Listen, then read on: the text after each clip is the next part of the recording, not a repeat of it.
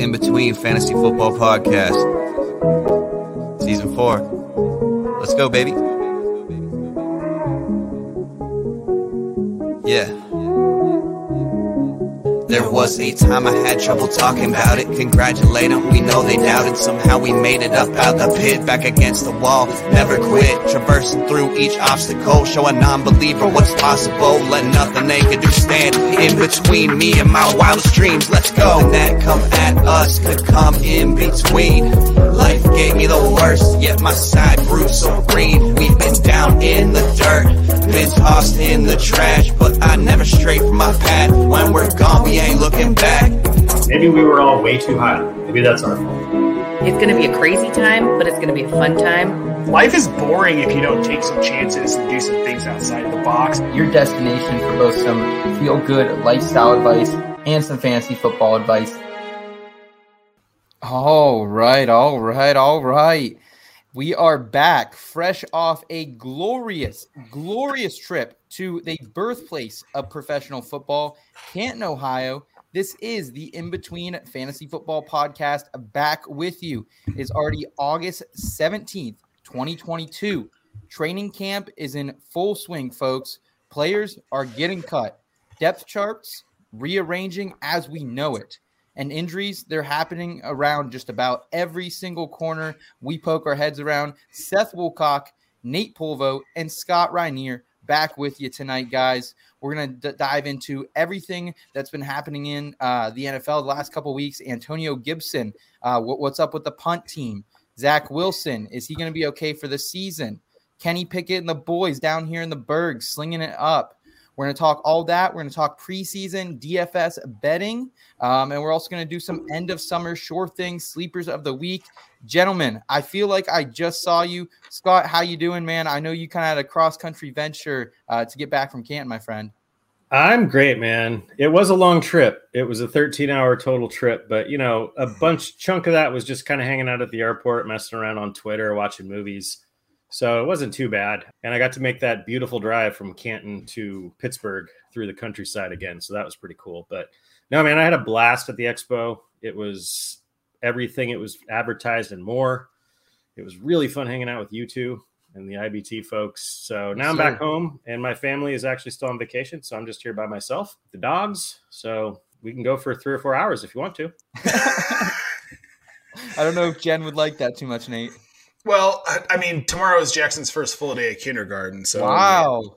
We've got a long one tomorrow. He's had 2 half days the last 2 days, which has really been like getting back from Canton, having a big workload that I really needed to tackle Tuesday and Wednesday, but he has half days of school. So he's out at 11. We have 2 hours to get everything done every day. So I am looking forward to it. I feel behind on everything, but I'm stoked to be here. And Seth, you didn't bring up our modeling shoot in Canton that these people are going to get to see so very soon. Yes, sir. We got some IBT merch dropping, some really cool pictures with the Canton backdrop there coming your guys' way here. Hopefully before the season starts. Like Nate, I'm also a little behind on everything right now due to our travels, but we'll be ready to go here in just a couple of weeks. Reminder that the podcast, we are weekly here on out towards through the really probably honestly the Super Bowl at this point. So super excited to be doing that with you guys. A lot of preseason football happened when we were in Canton too. We kind of got to see on some bar televisions. Scott, I'm sure you were kind of catching up on the highlights while you were in the airport on the plane. I was kind of trying to do the same, but so much has happened in the NFL and we're going to get to it all. If this is your first time joining the In Between Fantasy Football Podcast, thank you for tuning in tonight. If you enjoy feel-good lifestyle advice with fantasy sports analysis, whether that's fantasy football, fantasy golf, fantasy NASCAR, please consider hitting that subscribe button on wherever you're watching, guys. YouTube, Apple Podcasts, Spotify. The audio version comes out, of course, the next day after the podcast runs. But, guys, why don't we go ahead and jump into this? Headline hijinks. We got a lot to talk about.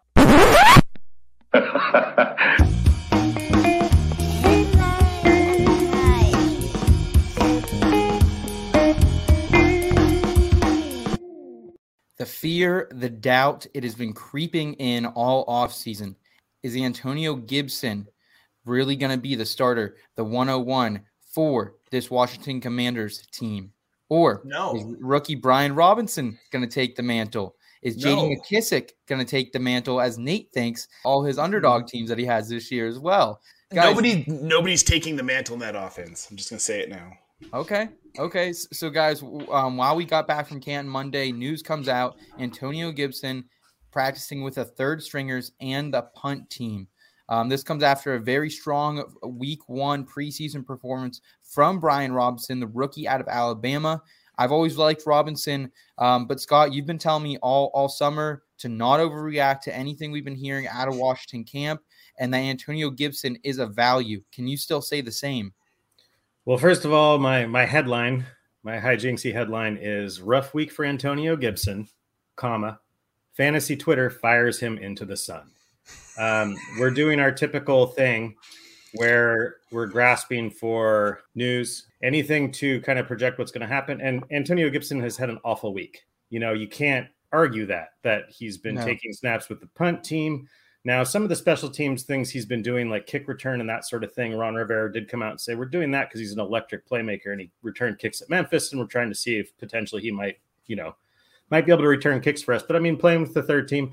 However, rookie year, Antonio Gibson fumbled 1 time. Last year, he fumbled 6 times. He lost 4 of them, most for a non-QB in the league. So that's a problem. Coaches don't like that, especially Ron Rivera. So he's been working with the running backs coach all offseason to, work on his ball security. Apparently his issue is losing the ball on his way to the ground. So they've been doing different things to try and remedy that. But he's fumbled again multiple times in the preseason. I think this week, the third string stuff, I think the punt team stuff, I think Ron Rivera is trying to send him a clear message. I do not think that Antonio Gibson, because he was on the punt team in week 2 of the preseason, is all of a sudden, completely worthless for fantasy football. I don't see that. I do think it's going to be a mess with Brian Robinson and McKissic there, but I still think Antonio Gibson leads this team in running back carries pretty easily. He was 4th in the league in running back carries last year, even though everybody seems to think, he totally lost the job. I mean, his days as he's a top 5 upside guy, that's done. Yeah, absolutely. I agree with that. But where he's going at the end of the RB2 range, that's a value in my eyes. So what happened over the weekend during that preseason game, from what I'm hearing, Antonio Gibson did get a little bit of run. He fumbled it. Brian Robinson came in, and that's when he kind of took over for the game. So I am a little concerned by this, Scott. Right now, though, we're looking at RB22 on ESPN, and that's a lot higher than I've seen him lately in a lot of these analyst drafts we've been having over the summer, a lot of the underdog fantasy drafts we've been playing best ball. Nate, at RB22, can you commit to Antonio Gibson? Because I don't think I can. I definitely can't. I just don't think – I think he's a good football player, but he's not a good he's not a good fantasy football player. He probably does serve this team better on special teams, I think. If he's an electric kick returner, awesome, dude, use him. That makes sense. But you've got a team with a guy like J.D. McKissic who they aggressively pursued to re-sign in the offseason, and that means something. And then getting Brian Robinson in the draft, that means something. That means that they don't have that faith in Gibson to be an every down or even a first and second down or a solely third down back. The guy only had 77 carries in college. I think we all got a little too excited about a team like Washington thinking that he was a top prospect. Because think about how much of a mess that franchise is. Do you think there are other teams that would have taken him as high as Washington did or expected as much as they thought they were going to expect out of him? Essentially comparing him to Christian McCaffrey? It's tough, Nate, and you lay out a very good point there. But, I mean, we did see an RB1 season for Antonio Gibson as a rookie. So I think, the proof was in the pudding, we thought at that point. But definitely a lot to be concerned about, guys.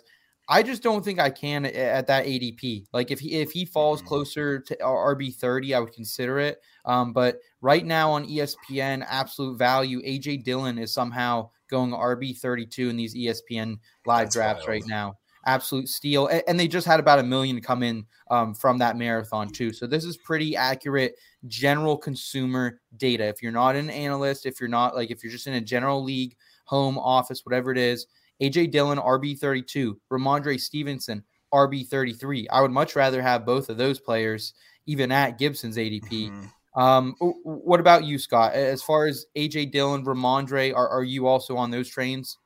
I have all 3 of those guys right in the same range.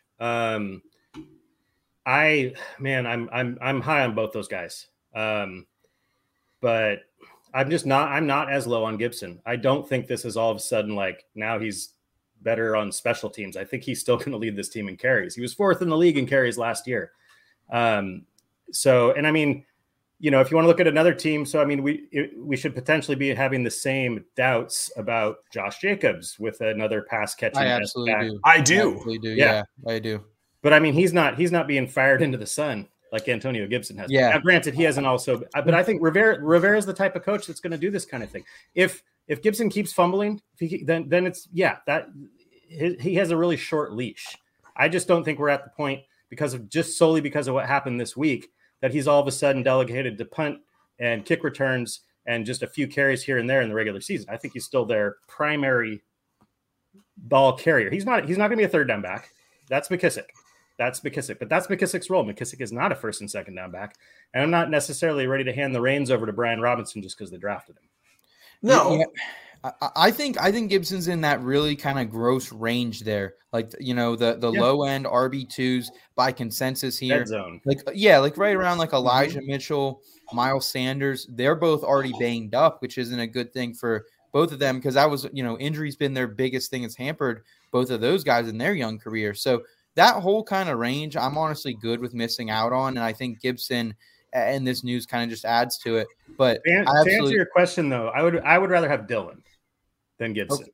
I don't know about Ramondre. I don't know about Ramondre at this point. I'm high on him, but there's 6,000 running backs in New England. And so it's going to take something, you know, we all hope it's going to happen for Ramondre, but it's a risk. I think he's the best talent on that team, but I mean, they have Damian Harris, they have Pierre Strong, they just drafted. So I'm probably not taking Gibson where he's going, but I saw him fall in a dynasty draft to like the 10th round, which was just crazy. So I'm willing to draft him. What's that?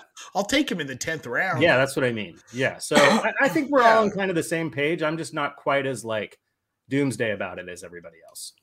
Okay. Guys, let's move forward with some other headlines in the NFL. Zach Wilson. It did not look great there. What was that, Friday night for the Jets or possibly Saturday? My days are all. No, it was Friday night. It happened. Okay. It happened. It was Friday night. Right as I walked into the expo, I was like, "Hey guys, did you hear?" Okay, so Zach Wilson went down, awkward, you know, no contact knee injury. Everyone at first was assuming that this would be a torn ACL. His season, the Jets season, likely over. However, that's not the case. Dr. David Chow came out on Twitter. He was the first one to go and try to confirm this was a torn ACL. Well, our friend, great friend of the show, Deepak Chona, Deepak comes back, another sports med analytics guy, and he says, hey, let's hold up here, Dr. Chow. Needn't fully buckle is what Deepak's telling us. Needn't fully buckle.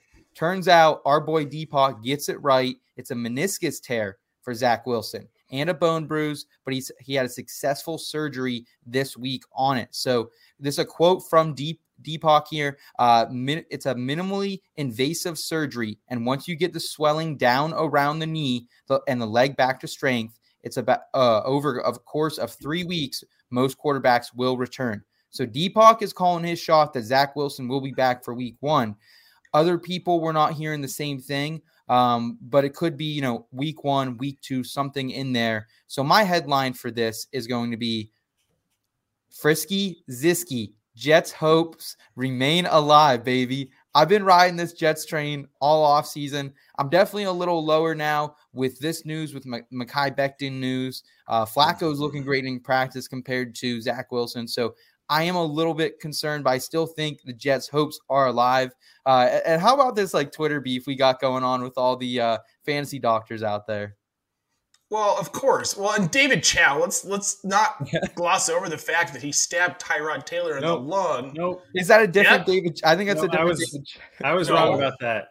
No, I'm pretty sure it is the same doctor. I'm almost positive. We cannot confirm that. Look, because everybody wants to be first instead of being right. And we see that with a lot of news where we see things break and it turns out to not even be remotely close to the truth. Whatever. It is what it is. Here's the thing about this is that I think that this is going to linger for Zach Wilson. That bone bruise specifically. The meniscus tear isn't as big of a deal. It's the bone bruise that's an issue. And if Salah's smart, which I think he is a smart coach, I think you roll out Flacco the first 2 to 3 weeks. You know that you're not making the playoffs this year. Week one Ravens game too. So a little revenge narrative. Yeah, the NFL is not going to let Zach Wilson play week 1. We got a revenge game. Right.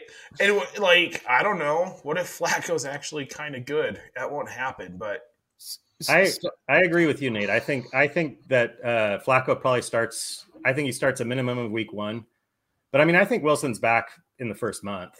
Mm-hmm. Now, whether he's back to full 100%, I'm not really sure.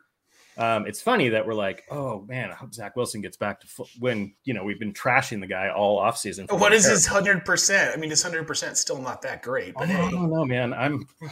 I want to see what he does with like a much better arsenal of weapons this year. Well, do you know the Becton thing was concerning with them? Yeah, like we talked about last week, they went out and they signed Dwayne Brown. So like it wasn't that they got a pretty serviceable replacement. Yeah, is he Mekhi Becton? No.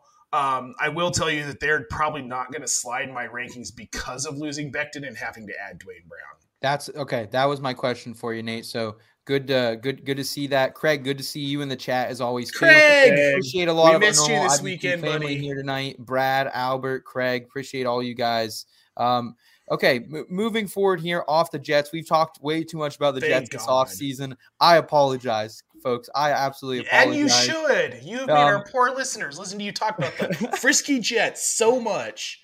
Nate, let's go ahead and move forward to the Steel City, my home, the Berg. It looks like Kenny Pickett, George Pickens, they picked up right where they left off in college. These guys are dogs. We talked about it last week on the show too. George Pickens, he's that guy. He's mauling people over, off the block. Absolute hilarious. Getting some toe tapping touchdowns. So Pickett, Pickens, they both look great here in preseason week 1. Nate, what is your headline for this? So Kenny Hart's George, a youth revolution in the Steel City. So this is interesting because I missed a lot of this talk early in the week because I seriously had just had no time but to catch up on other stuff. So I got to read a little bit on this whole thing today. It's very interesting because it sounds to me like Kenny Pickett's going to win the starting job out of camp. It's like a situation where it's like you might as well see what you've got because this kid's clearly going to be the starter. Yeah. So why not? He's good enough. He could be great. We don't know how this is going to go, but you get that connection with Pickens, and yeah, I love it. What I think is interesting is what does this mean? One, what does this mean for Chase Claypool? I think you have to be out. I mean, Claypool is becoming such a value in redrafts right now that you almost had to start picking him. But now I think I'm all out on him. Scott, are you out on Claypool as well right now? Yeah, I mean, unless he just keeps tumbling. Like in the drafts I've been doing recently, when his name starts to pop up, I'm like, no way. You know how when you're, if you don't exactly have, you're just kind of doing a draft by the seat of your pants. You've got that list of receivers you look at when you're about midway through the draft, and you just there's just guys on it where you're like, nope. Well, he's one of those guys. If their main tight end was still Eric Ebron, okay, I would still be kind of in on Claypool because he can fill that like big guy tight end role. But they got Muth. Yeah, like there's literally nowhere for him to go. He's not going to get the big guy targets because those are all going to Muth. Deontay Johnson, they just signed to an extension, and they drafted Pickens. And they drafted Calvin Austin.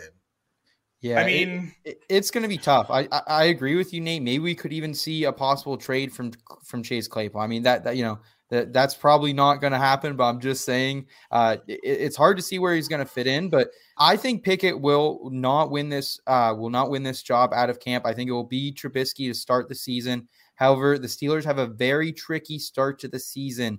Strength of schedule is not in their favor. So I'm thinking it's not going to go great for Trubisky right off the rip. I'm thinking we're going to see Kenny Pickett sooner rather than later. Mm-hmm. But good things. If you're invested in these guys in Dynasty, I think this preseason game means more than it does for redraft, honestly. I agree. Yeah. The one thing I will say, Pickens' current consensus ADP on Fantasy Pros is wide receiver 60. He's going 150th. That's like mid 12th round. Like you'd be silly not to. Yeah, the guy has wide receiver 2 upside. Like that could. I mean, that's probably his ceiling this season. But dude, you get a wide receiver too in the middle of the 12th round. Yeah, and that's why like the timing of when you draft for redraft is important because that's going to go up. You know what I mean? Like it is going to go up as more people come back, even if he doesn't have like I think Joey said something in the chat like that was a amazing catch that he made on the pass from one Mason Rudolph. But as more people come back in the redraft crowd and just watch that highlight, his ADP is going to creep up. I agree with Seth. I don't think Pickett wins the job. I don't think Pickett wins the job out of camp. I think I like what we've seen out of Pickett, but we have to keep in mind that his like Aaron Rodgers-esque 13 of 15, 2 touchdowns was as the third quarterback in the game against backups, and each pass went about 2 yards. So I mean, it's like we have to kind of pump the brakes a little bit. You're right. I'm basing everything I'm basing my opinion off of what I've heard about him in camp. Okay. And his grasp, like I don't know. I think maybe it was Deontay Johnson said that Kenny Pickett day one in OTAs versus Kenny Pickett today in camp are 2 completely different quarterbacks. That's good. I mean, that's promising. Promising. Exactly. So, we'll see what happens.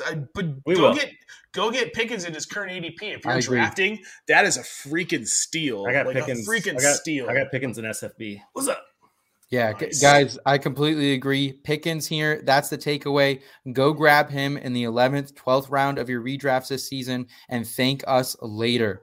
Okay, and let's go ahead. We're going to jump into matchup management. We're going to talk about our DFS, our betting picks for the upcoming preseason week. Again, I see some new faces in the chat, some new faces here on YouTube. If this is your first time with In Between Media and you like fantasy football, fantasy golf, fantasy NASCAR, and feel good lifestyle advice, please consider subscribing to our channel. Let's go ahead and move into matchup management.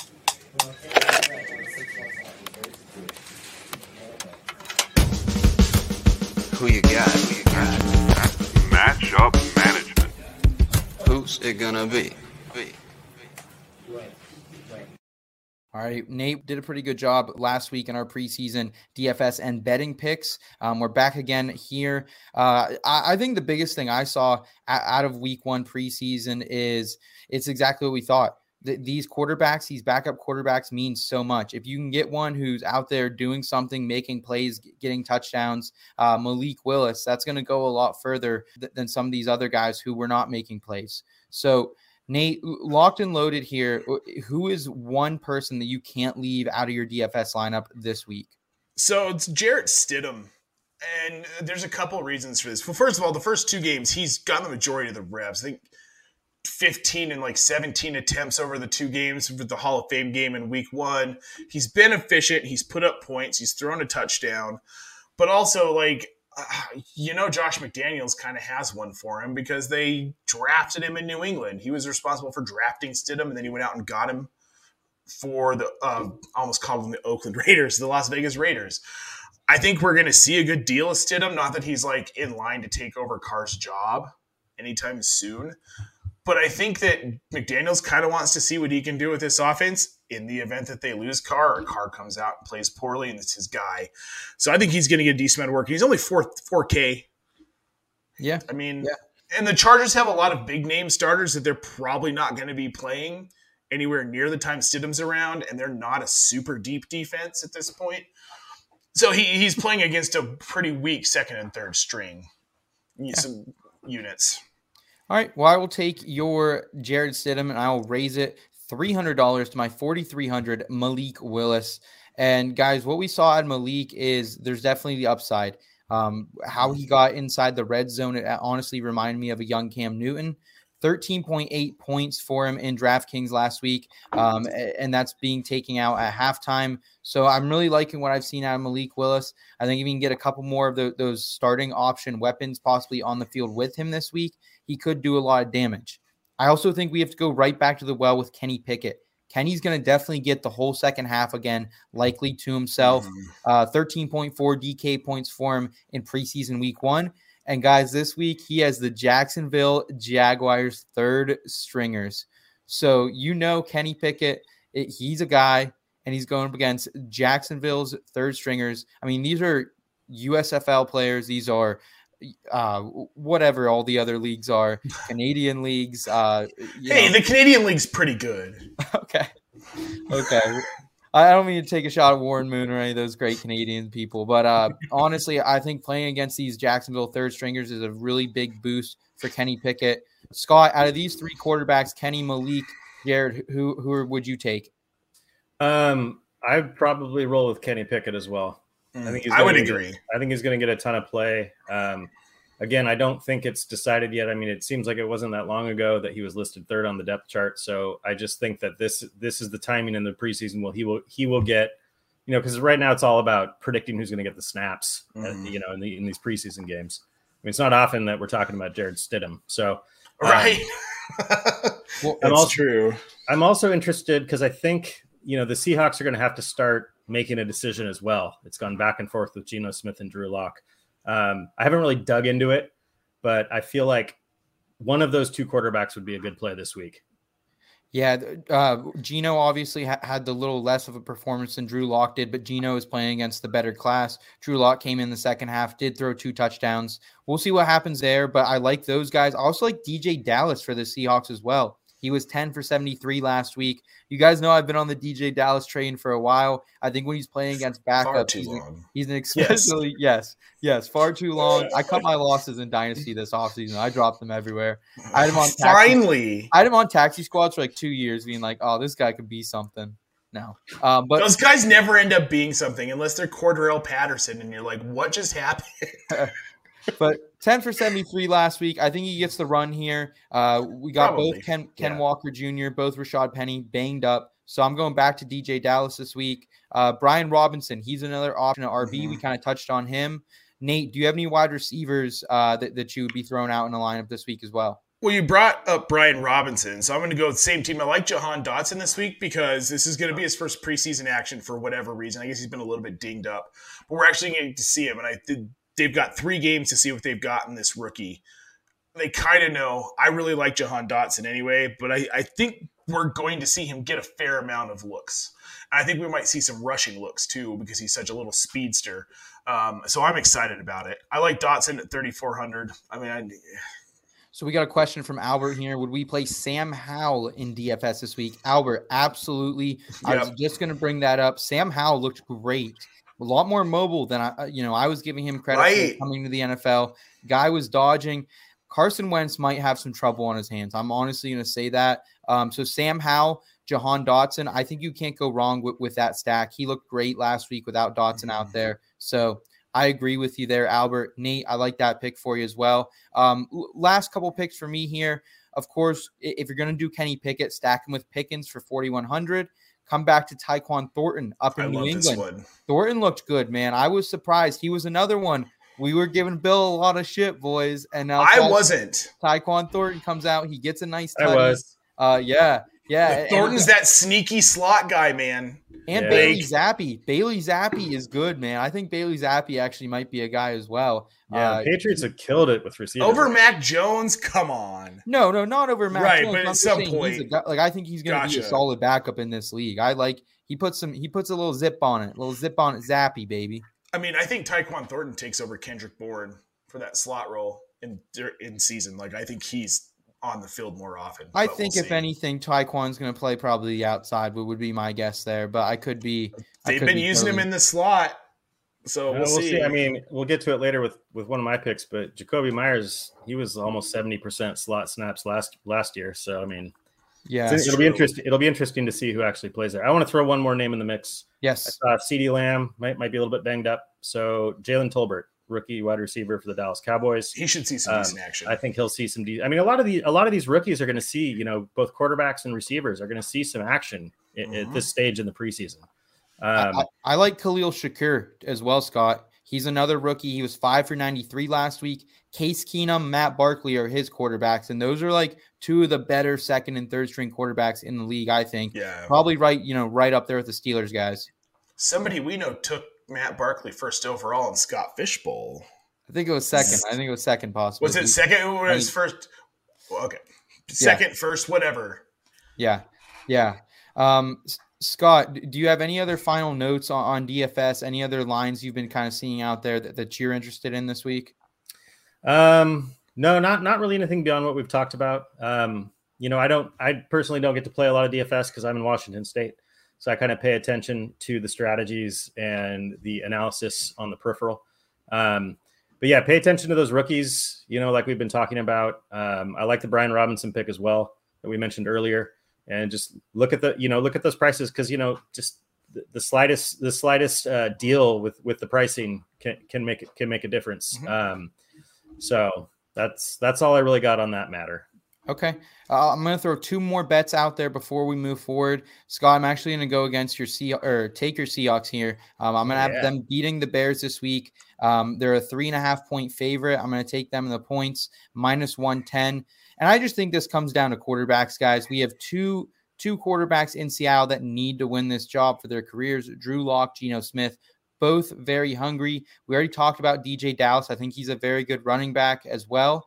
And they held up last week against the Steelers, who have probably the 3 best quarterbacks in the league. So all things considered, guys, I think I'm going to go Seahawks here over the Bears. I'm #fade the Bears this year, and I think that's right in line with it, Nate.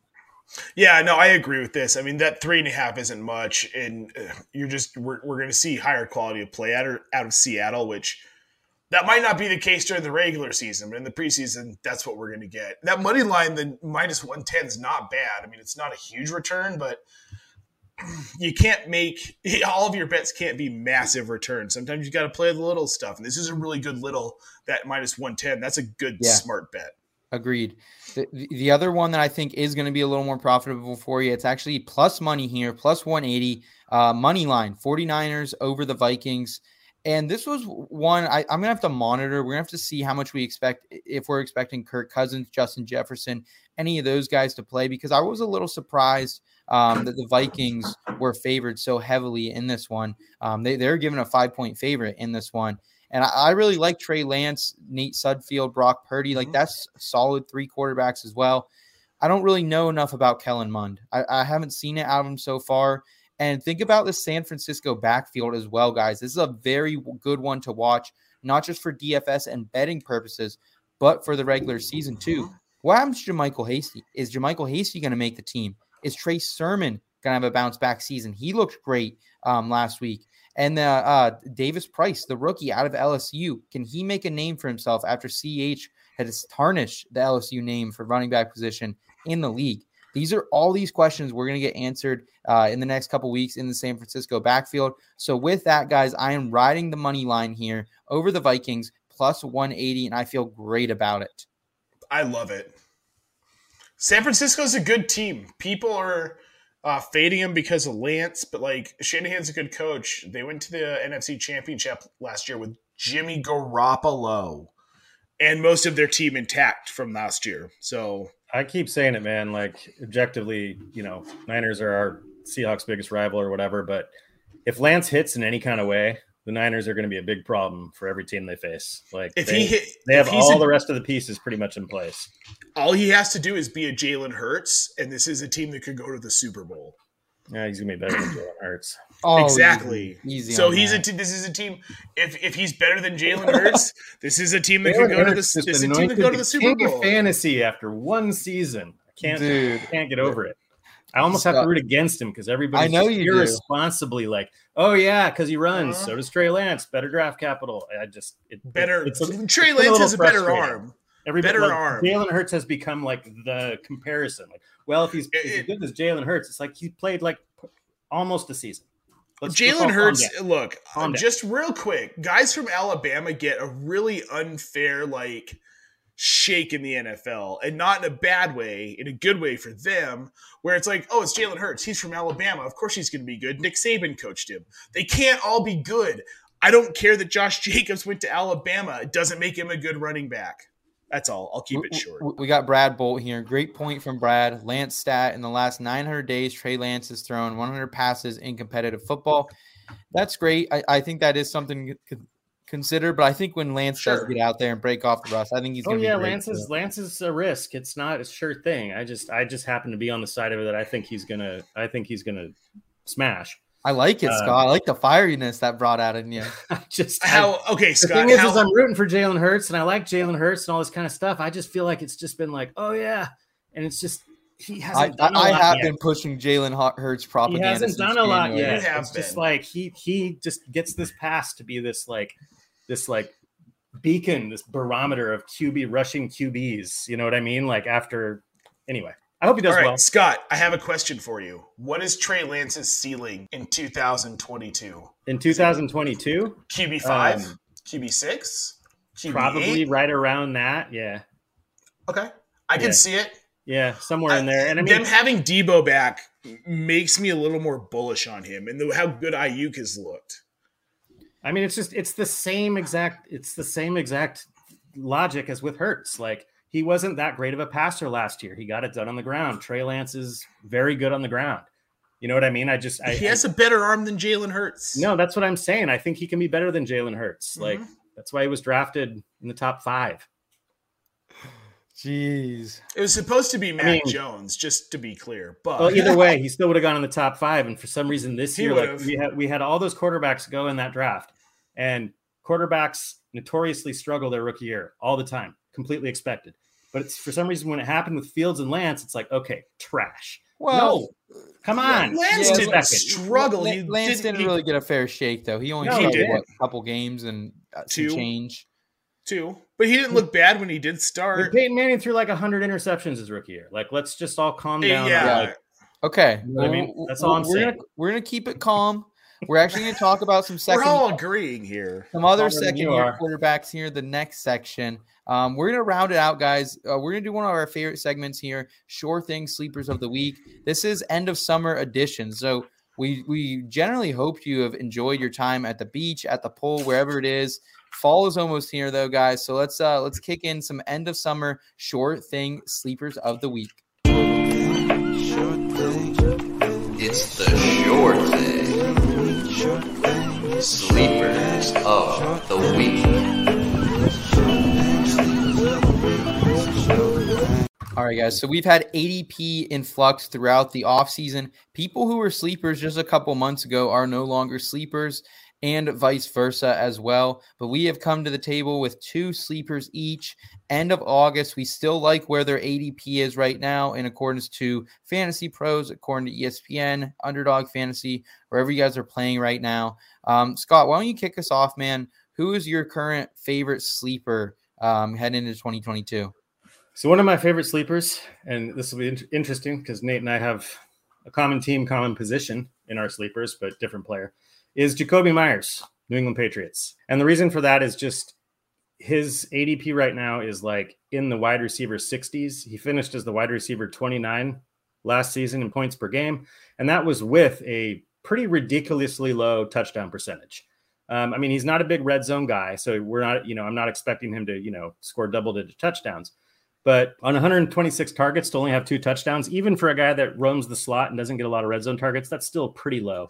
And he still finished as the wide receiver 29.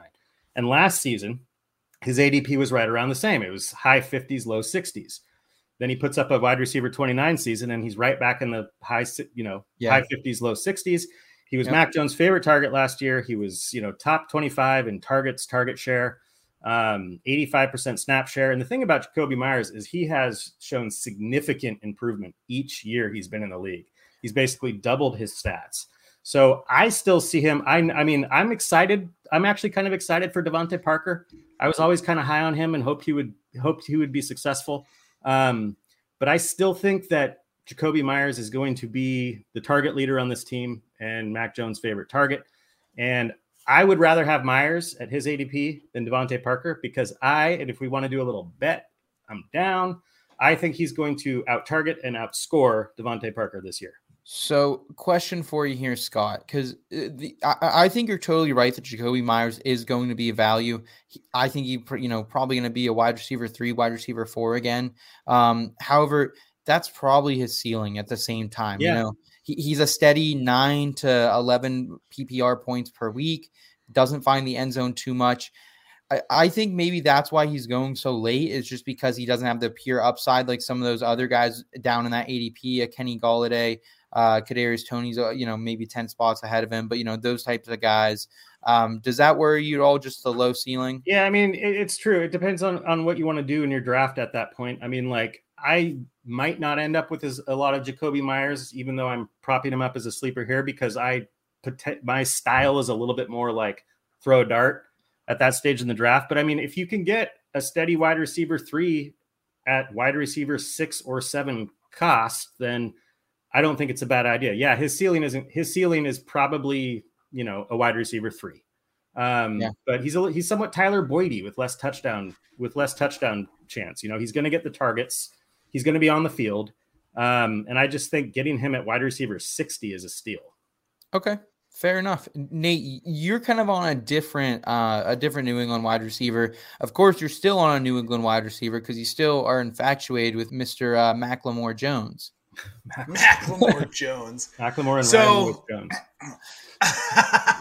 So my guy is the Ryan Lewis to Mac Jones, Macklemore Jones. I really like Devontae Parker. So as far as Fantasy Pros ADP is concerned, Myers is going as a wide receiver 51, where Devontae Parker is going as wide receiver 60. So we're like right in the same ballpark. This is where I differ because I like Myers too, Scott. I'm with you on Jacoby Myers. He's a value where he's going, and he's going to finish higher than where his ADP is. But so is Devontae Parker. The difference being that Devontae Parker is going to get more red zone looks. Jacoby Myers has 2 touchdowns. He's got the 1 touchdown over 2 seasons. 2. He had 2. He had 2 last season. Okay. But he didn't have one until week 10. Devontae Parker has finished as the PPR wide receiver 11 when he had Ryan Fitzmagic, which you could argue that Fitzmagic and Mac Jones are fairly similar quarterbacks. Neither are very mobile. Neither have a cannon for an arm. They're just smarter than the other people on the field. He excelled with that style of quarterback. He's only played 1 full season his entire career, but if he puts in a full season with Mac Jones, I really do believe he has like high-end wide receiver 2 upside. Like he could finish as the wide receiver 15 or 16 in that offense. I think Jacoby Myers could be like a high-end wide receiver 3 where he's like wide receiver 26 or 27. I like it, and the reasoning is sound. I just think at the end of the day, like, this is one of those passing offenses. It's really tough to read because there's like a bunch of guys who I think they're all on the same level of talent. Kendrick Bourne, solid wide receiver. Devontae Parker is probably the most talented. I don't think that's a stretch. Kendrick Bourne is going to be the 4th receiver in this offense behind. How can we say that though? He was their best receiver last year.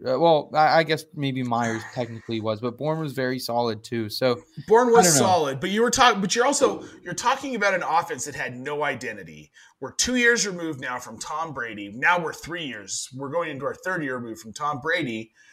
And they had Cam Newton, who was an absolute just mess, ended up hurt. That was a whole, like, Brian Hoyer was playing quarterback. It was a nightmare. They drafted Mac Jones. Now we're going into year 2 of Mac Jones. We're going to see the identity of this offense this year.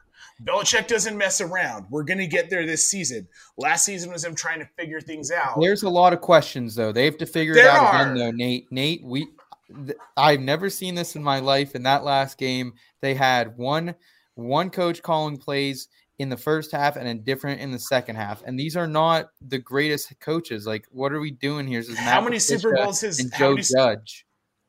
I don't know. How many Super Bowls has Bill Belichick won? See, and that's the thing. It's like you either have to ride this ship with Mac Jones, 0.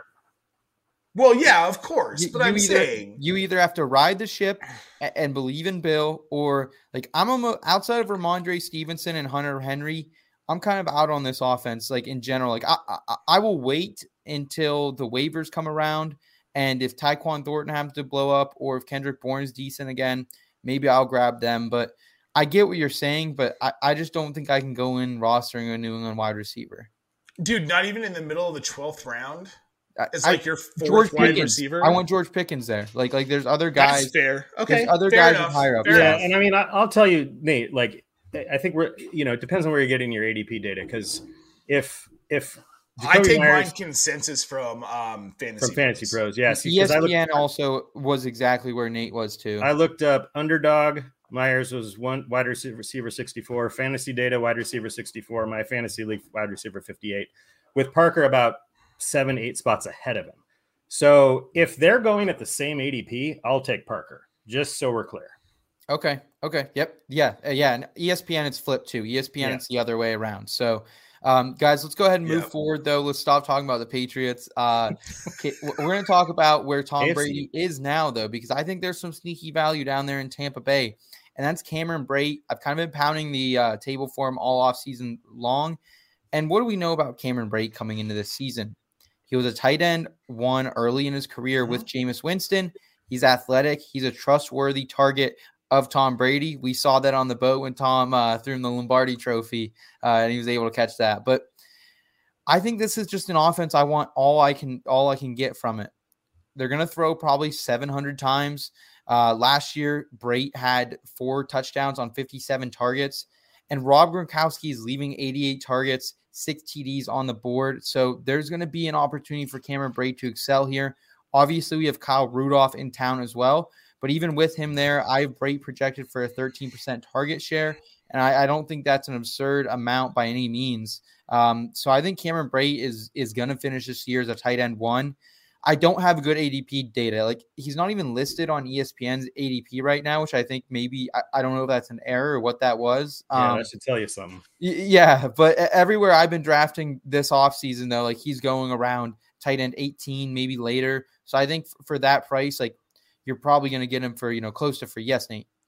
His consensus on Fantasy Pros is tight end 23, which is 204 overall. Yeah, so he's mostly going undrafted. He's free in redraft. So I mean, if you're a guy who maybe you grabbed one of the earlier tight ends, you want a trade piece of someone you can get rid of after the first couple weeks, or if you're just fading tight end altogether, I think Cameron Brate is going to be a steal this year. We already have. What's his name? Russell Gage already banged up too. He's not practicing this week at all. So it's obviously something serious there. Brady always finds the weirdest guy to target too. Like, don't forget that's been over his whole career. The Brady factor would be the only. I mean, we did. It's fun. It's good to disagree. It's healthy.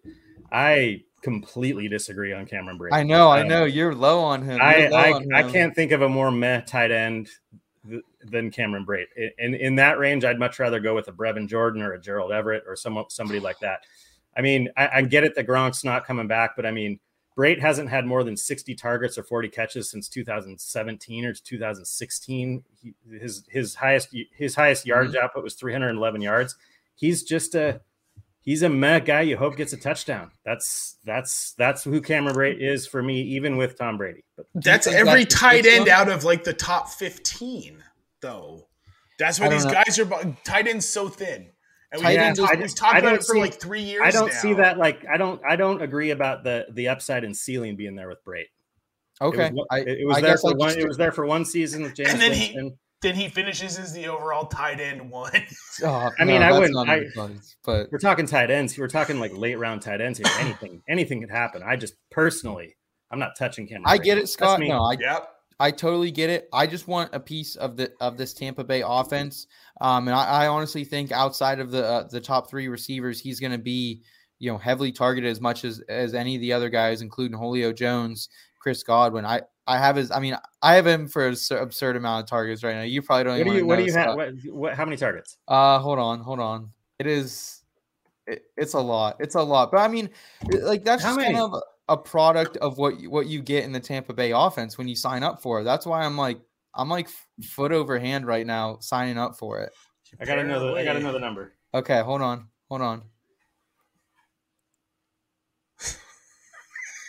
94. What? You can't lie. I actually have him. I am projected for actually the second most. Sorry, I was getting my spit take ready there because I knew it was going to. That's insane. Dude, what? Okay, between Gronk and himself last year, they was well over 100 targets. Gronk had 80 targets. Brate had 50 something. So that's 130 targets just between the two. I mean, you're basically expecting Brate's targets to almost double this year. Here's my question. Is Brate going to turn into Gronk, No, he's still No.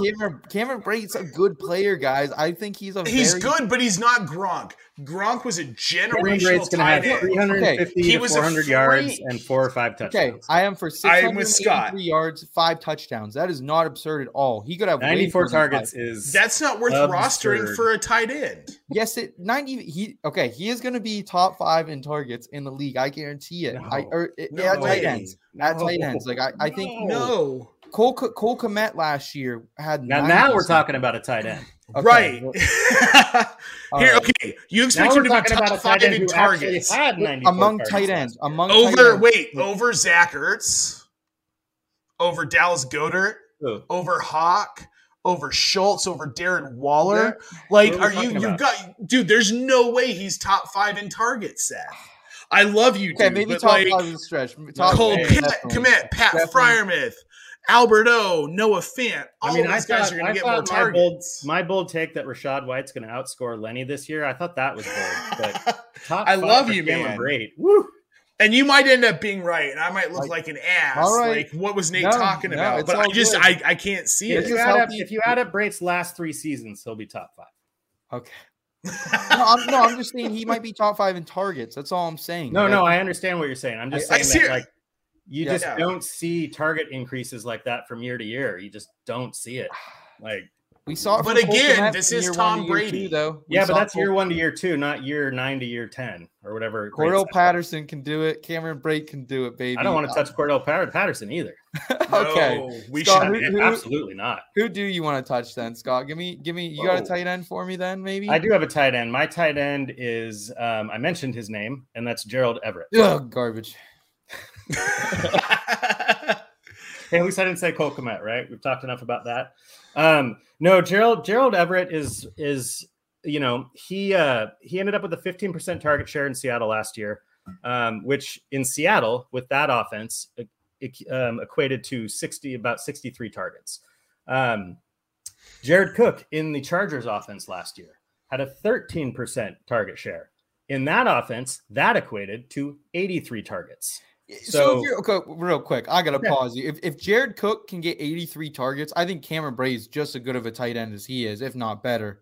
And I think Cameron Brate can definitely get to 9. I don't think that's absurd at all, especially considering what you just told me about Jared Cook. Okay.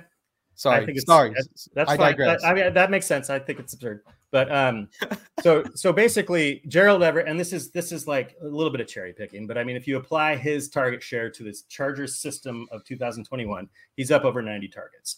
So I think that 80 to 100 targets is in Gerald Everett's range of outcomes. Mhm. He's still an athletic, fast tight end. He doesn't have a lot in the way of target competition at the tight end position. Donald Parham has averaged 23 targets a year since he came into the league. Trey McKitty has a really cool name, but he had 8 targets last year. And Steven Anderson hasn't been relevant since 2016. So I really think, and Gerald Everett's just a better tight end than Jared Cook. So That's fair. yeah. And Jared Cook did in that system. He led the NFL in routes per snap. So Dude, Okay. he was like the tight end 7 that year. he was being looked. I just looked at it. And the last time the Chargers had a pretty decent tight end 1, Hunter Henry, he finished as the tight end 12. So I just think, and Gerald Everett's going around tight end 20. I just think he's a late round tight end I'm throwing a dart at because I think he does have that upside with Justin Herbert and that system. The tight end target share in LA since Herbert took over has been around 23% of the total targets go to tight ends. And I think that remains. In Seattle, it was like 18%. He's just going to a much more tight end friendly system. Okay. I don't think as good of a value as Cameron Brate, but I think Gerald Everett. No, I like the analysis there, Scott. I've always liked Gerald Everett. The opportunity is there though in this Chargers offense. I just wonder what Donald Parham is going to contribute, and some of these other, Josh Palmer is still like an X factor too. We got a lot of question marks actually outside the main 3 components of this Chargers offense. I disagree, and I like this call. Scott, you talked me into it, and here's why I like it. Because Gerald Everett, we know, is a reliable receiver. Josh Palmer, we know he can be reliable in situations. Everett is more of he's going to be in there for more downs than Josh Palmer. Is 90 targets realistic? It could be. But this is an outlet that Justin Herbert hasn't had. Like, why can't it be? He's probably the fourth best receiver on this team. Like, realistically, behind Allen, Williams, Eckler. And Everett. And this is a passing team. Like, Justin Herbert's a generational quarterback. I think we can all agree on that. This is going to go for on fourth down a lot. We kind of know that as well. Exactly. So, a lot of opportunities. Like, yeah. Everett's a guy who could sneakily creep in to the tight end 1 tier. Okay. Yeah, that's all I'm really saying. Like, I'm not talking about a top it might 5 not tight end here. I'm just saying he's tight end. He's being drafted at tight end 20. He's one of those guys that I might, grab as a second tight end to see what happens. Tight end premium. I think he's a good late target as your second or third tight end. And I mean, it's just like you're saying, Justin Herbert, they pass a lot. That 23% target share to tight ends is like top 6 in the league over the last 2 years, as far as how often the tight ends are targeted amongst the rest of the pass catchers. And so I just, and he's the best tight end they've had since Hunter Henry, and he's more athletic than Hunter Henry. So, well, he's only 28. He's 6'3". He's a big body. I mean, for a quarterback like Herbert, that's a dream. That's why Keenan Allen's been so successful with him. Well, and he's got just enough of that speed and burst and athleticism to enter that discussion of matchup nightmare for a linebacker. Well, and that's the thing too, because Everett isn't a guy you're looking at for yards after the catch. He could become like a really solid red zone target. Yeah. Like, what if this dude snags 7, 8, 9 touchdowns? The only thing I guess I struggle a little bit, he has had quite an injury history as well. Sure. He can't really stay on the field. So it's dicey. I think it's dicey. I'm not as high on Everett as Scott is, but I do have him projected for a lot of targets. I don't think quite 90, but I think he's definitely in the 70 range for me. Yeah. It's just that he's basically free. So that's part of it too, Okay. Nate, why don't you bring us home, man? I know you have one more, and then I'll round us out. So I have opined on this dude so much that I'm going to keep this very short. Davis Mills, you guys, he's going right now. His ADP over his consensus ADP is QB 29, a QB 3. He was very good when he got finally handed the starting job last season in week 14. From that point on, he was the overall QB 10. This guy is being drafted as the overall QB 29. He's basically going to be free. He's probably not getting drafted a lot. But I'm going to tell you what's going to happen. He's got Brandon Cooks back. That offensive line is improved. They got Laramie Tunsil back. They drafted 2 marquee offensive linemen. They have shored up his blind side. The running game isn't great. They've got Burkhead, Damian Pierce, which hopefully will be an upgrade to what they had last year with David Johnson and Burkhead. He may not. I don't think he's much of an improvement, which just goes more to Davis Mills. This is a team that's going to throw the ball a lot. He didn't make a lot of mistakes in the back half of the season. And again, he's going as the QB 29. Nate, I like the call. And, I think we've all really, in Superflex League, we've all been guilty of targeting Davis Mills this offseason. The only place I struggle with Mills a little bit, when you actually come down and try to put these numbers down on paper, is where are the targets going? Where are the yards coming from? Like, I have Brevin Jordan as the second highest targeted player on this Texans roster. You shouldn't. It should be Nico Collins. Nico Collins has looked really good in camp. I will say now it's definitely closer now that John Mechie's lost for the season. It's closer, but I think Brevin's going to have a good season as well. I do too. But I don't know. I'm just not really a total believer in Nico yet. So it's tough for me. Like, I think the connection with Cooks is going to be there. I like Sexy Rexy out of the backfield. I like Brevin. Me too. But overall, this is a team that's going to be behind a ton. I think he's going to be throwing the ball a lot, and he doesn't make a lot of mistakes. I think he doesn't throw a lot of interceptions. He's a mid-tier QB2 to me. I can't see a world where he's anything higher than a QB 18, 19 on the year. Okay, and that's fine. He's going as the overall QB 29. So if you're in a super flex league, you can get this dude at the back end of a draft, and he's probably going to be a pretty good QB2 for you. Yes, he will return value. I agree. I took him as my second quarterback in Scott Fishbowl in the 10th round. Oh, we got Mr. Scampers in the chat here saying, "Why am I late?" Scampers, because you're a cat. Sorry you missed so much of the show. Cats However, are always late. You can catch the audio version oversleep tomorrow all the time. The one interesting, real quick before we move off of Davis Mills, I was watching the Front Yard Fantasy Jeopardy episode today, and I think Joey's in the chat. He can correct me if I'm wrong, but I believe one of the questions showed, like, I think it was FanDuel odds of most interceptions in 2022, and the highest odds were Davis Mills, which didn't make sense to me.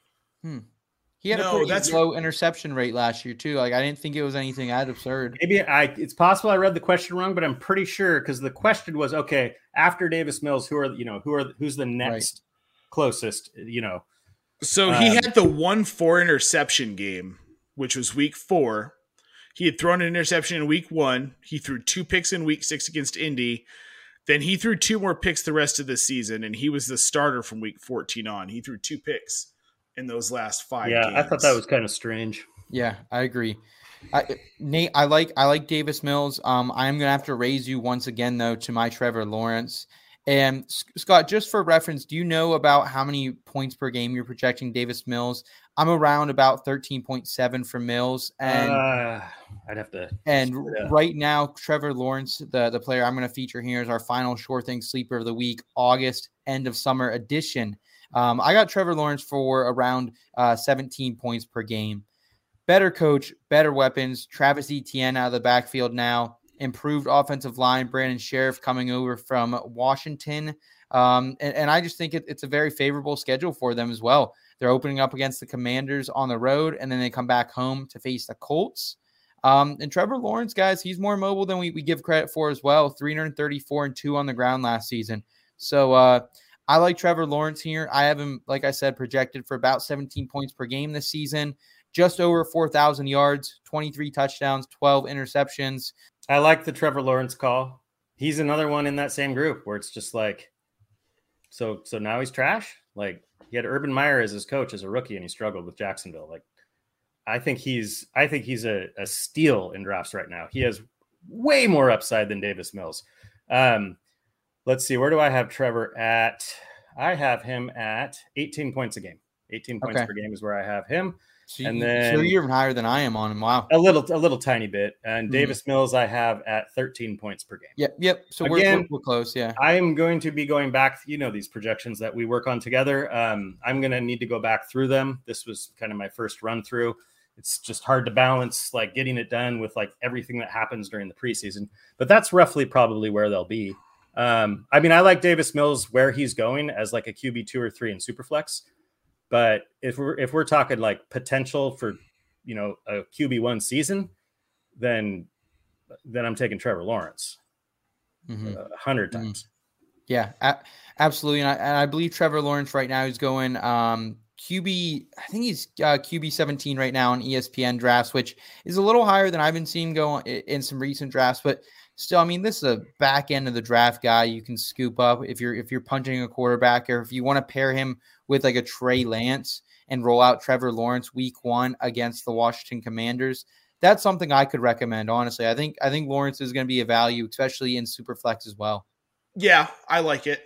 I'm concerned that Trevor Lawrence is going to end up being a major bust, but I haven't completely lost hope. I think I want to see him with Doug Peterson. I want to see him with Doug Peterson. The situation's great, though. Like, when you look at Trevor Lawrence's situation in Jacksonville as far as receivers go, it is better than almost any second-year quarterback. I'd rather have Christian Kirk, Zay Jones, Marvin Jones Jr., and Laviska. I'd rather have all 4 of those guys over the receivers in New England, the receivers in Chicago, the receivers in Houston. I like that receiving core a lot. I think that's real solid. The receiving not San Fran. No, not San Fran. Yes. You're right on that one. The receiving core is fine. Their offensive line, they brought in Brandon Sheriff. They didn't get that much better. He's still going to be running for his life. This is a team where I'm excited about the fact that James Robinson is back at camp, apparently at full strength. Yeah, I think Travis Etienne's still the one to own there, though. I don't. Oh, okay. Sorry. This is going to be a conversation for another day. I like Etienne a lot. He's one of those polarizing players, Etienne, for sure. He is. Yeah. It's funny. I don't know what all the hype's about. He had like 0 yards rushing last year. Yeah. Oh No, guys. I'm an ETN guy. I know he dances around. I know he doesn't have the best vision. I know there are knocks on his game, but I think he's going to be all over the field. Peterson's a committee guy. I think Travis Etienne's a player he's never had before. I think he's Miles Sanders. No, okay. He's better than Miles Sanders. All right. Yeah. We'll see. We'll see. Guys, I think Lawrence. I mean, yeah, he might be a bust, but like it's so difficult. It is with specifically what the Jaguars went through last year was fairly unprecedented as far as the situation they were all in. It's not to mean you have to just ignore anything that's happening currently and just chalk it all up to that. But I do tend to give everybody a little bit of a pass for the way last year transpired. Well, I said that a quarterback that had the hype hype doesn't equal talent. Hype doesn't equal production, but sure. It's the same deal. It's like he was coming into the league as this like one of the most highly touted quarterbacks, and he had a bad year under a narcissistic, awful head coach. And it's like now he's QB 18. It's like, wow. Well, Seth and we talked about this on the last show that basically we have to look at this Jacksonville team like last year never happened. I don't care about their numbers. I don't care about where we projected them or where they finished because it was such a mess. It was like their senior season in college and now they're all rookies again because Urban Meyer was such a shit show. All right, guys, we are running a little bit over time here. I appreciate the great back and forth tonight. A lot of great discussion on both sides, almost every player we talked about.